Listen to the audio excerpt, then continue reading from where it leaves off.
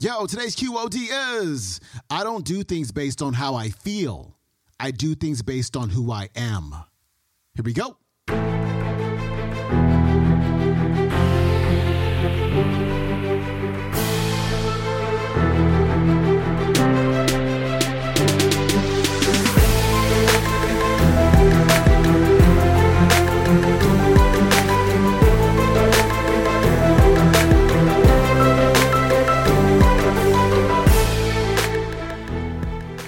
Welcome back to the Quote of the Day Show. I'm your host, Sean Croxton of SeanCroxton.com. We got Ed Mylett back on the show for your Motivation Monday. And this talk I've been listening to every day since the first time I heard it. If this doesn't fire you up, I do not know what will. He is going to give you a very cool story about Tom Brady, one of the greatest athletes of all time. And he's going to talk about the difference between heaven and hell.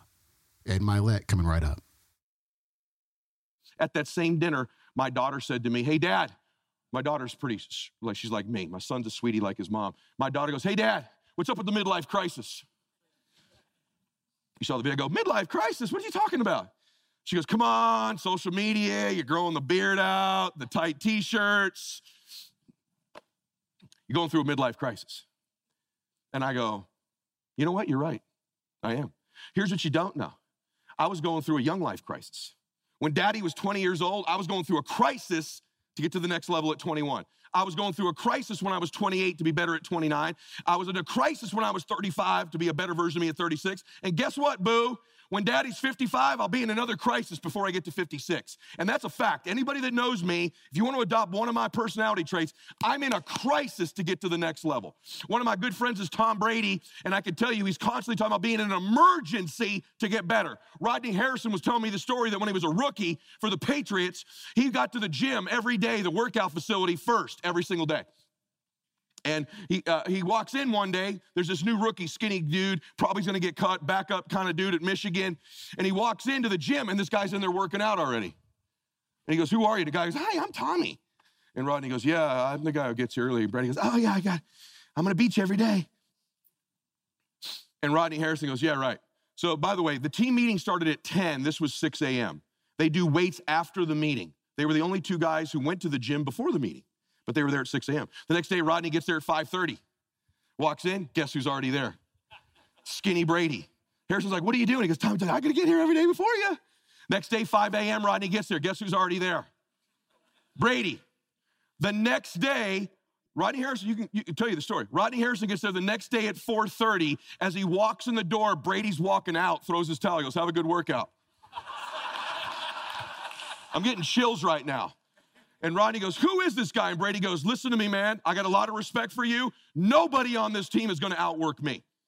Nobody in this team is going to outwork me. You're talking about somebody who is, in my opinion, I'm biased, our lockers are right by each other at our club, not only the greatest quarterback of all time, not only the greatest football player of all time, arguably the greatest athlete of all time, who has almost no athletic ability. In fact, his sister was a better athlete. 8 AFC championship games in a row. Every other year he's played football, he's been in the damn Super Bowl. Are you kidding me? Really, dude? Really? Unbelievable. That's because he's outworked everybody. Because he's in a crisis to get better every day. It's not like he'd like to. You think Brady might run the mini days I talked about earlier? You think he does, yes or no? He does. We talk about it all the time. So here's what happened to me. Last thing I'm going to tell you. I have this hallucination. It's sort of my overall philosophy about my life, and I want to have it for you. I want to say something to you. Tonight, I promise you something. I'll pray for you. I just pray that you're happier. I pray that you win. I pray that the right deals come your way. I'm prayerful for you. I'm telling you, if you have the right business partner in your life, the greatest architect in the world, great things can happen for you. You deserve to win.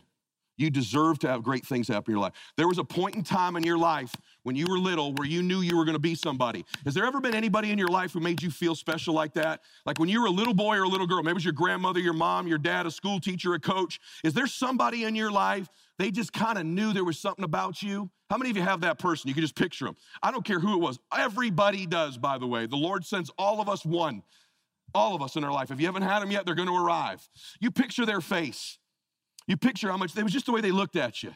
For me, it was my grandfather. I'm Edward III. And I would ride on his little lap, which you'd never do today. In his little van, we would drive to go get donuts in the morning before church on Sundays. And he had all these grandkids, and he'd go, you don't tell your other nieces, and you don't tell your other cousins, you're my favorite.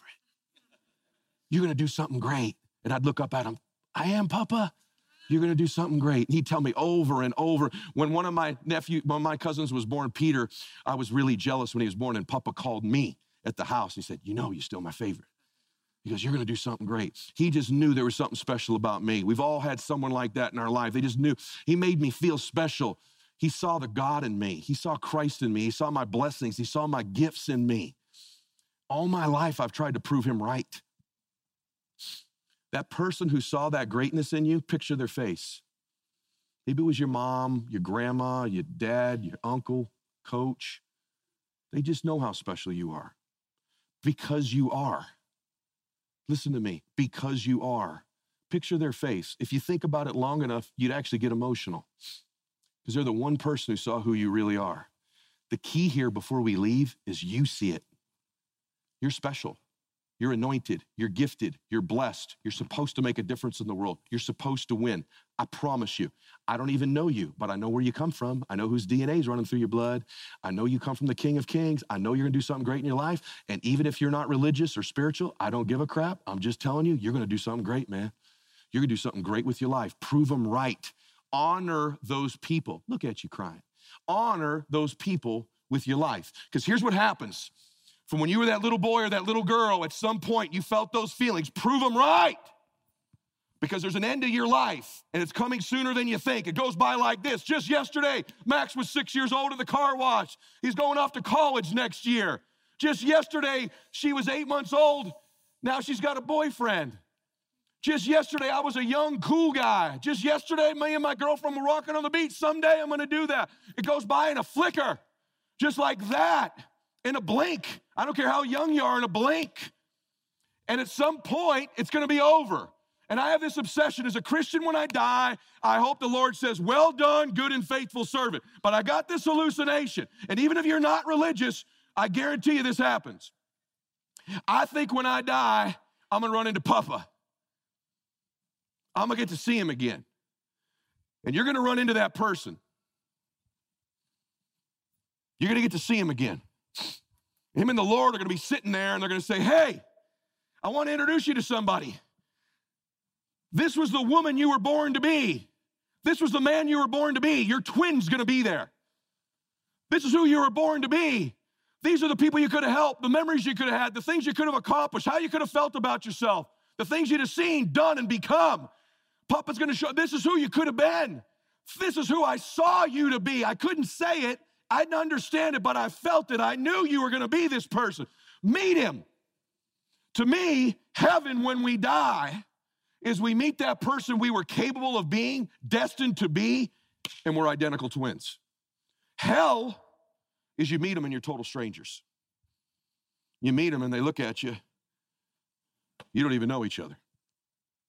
You didn't do the things I did. You didn't go the places I went. You didn't you didn't see the things, make the difference. Feel the way about yourself, total strangers. See, my obsession in my life, the reason I'm here today, swear to you, my obsession in my life is when I meet that dude, we're going to be identical twins. He's going to meet me and go, hey, man, proud of you. Been watching you this whole time. Man, you did it. You got off track there for a while. It took you a little while. You're a late starter. But, man, you did it. You accomplished it all. You did it all. You became the man you were born to be. I'm proud of you. And I'm going to say, brother, I've been chasing you all these years. I'm running down that guy. I'm running him down. Every decision I make when I'm down and lazy and depressed and bummed out like I've been this week, and I'm not feeling good, I don't do things based on how I feel. I do things based on who I am. And who I am is that guy. And every decision, that action, does it move me closer to being that man? Does it move you closer to being that woman? That's the barometer of how you think. That's the barometer of how you live your life. Does it move you closer to being that person you knew at some point you were capable of being? They knew you were capable. And if they weren't there, I promise you, God in heaven knows who you're capable of being. You were put here to do something great with your life. You were put here to win, man.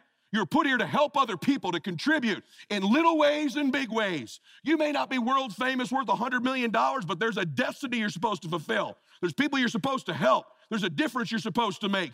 Your life, your way, special to you, not mine, not jets, not houses, not cars, your precious life, your beautiful life, your soul, your gifts, your difference. What if your destiny is to be that person I just described in someone else's life? You be the person who sees how great people are. You be the you be the person who sees the difference in people. I want you to win. Winning is not hundreds of millions of dollars, but you should go get some. Winning is that when you meet that woman, when you meet that man, you're identical twins. That's the great life. So you got to look at your life. The chapters are going by, aren't they? I don't know what chapter you're in, if it's 1, 2, 3, 4, or 5, but I can tell you the pages are turning in your life. Someone's keeping an inventory of your life. There's a movie being kept of your life. And let me tell you something. You ever go to the end of a movie? At the end of the movie, they put the leading characters on the screen, don't they? And then if you stay there long enough, you listen there long enough, they start running through the extras. Cab driver number 2, bouncer at the bar number 3. They don't even get names, do they? You know what I'm talking about, yes or no? You live your life for the main characters, not the extras. It's the extras of life who steal our destiny from us. It's their criticisms, their thoughts that they put in us. That negative voice you have is not yours. Someone put it there. When you were little, probably. Live your life for the main characters of your life. The extras don't matter. The main characters are you and the close circle of people who love you. When David died yesterday, the text I've got on my phone is his wife and his 2 children were there with him when he passed. Those are the main character of his life. Those are the story of his life. And I'm part of the destiny of his life that he saved my life. I'm real sure where he's going, and I'm real sure when he gets there that he became the man he was born to be because I know what he did in my life. And if he just did it just for me, he accomplished who he was here to be. So you have to accomplish who you're here to be. That's what I call maxing out your life. Does that make sense to everybody? Okay, I went long. I got emotional. I think you could probably feel that I mean this stuff. When I say I love you and I believe in you, I mean that as a brother. I do. I want you to win. I want you to give it your best. I want you to bend time. I want you to use your RAS. I want you to repurpose your mess. I want you to do all of it. I want you to work on your thermostat, right? I want you to be blissfully dissatisfied. I want you to do all of it. Anyway, I'm emotional. God bless you and max out. Thank you, everybody. That was Ed Mylett. His website is edmylett.com. Check out his podcast, The Ed Mylett Show, on all of the various podcasting platforms. And also, you can watch today's entire talk. It's about an hour long on YouTube. It is called Find and Flip Summit 2019. Amazing Ed Mylett keynote speech, and amazing it was. Hope you enjoyed today's clip. I will see you tomorrow with, who we got tomorrow? Let's see here. Alan Cohen. It's a good one. See you then. Peace.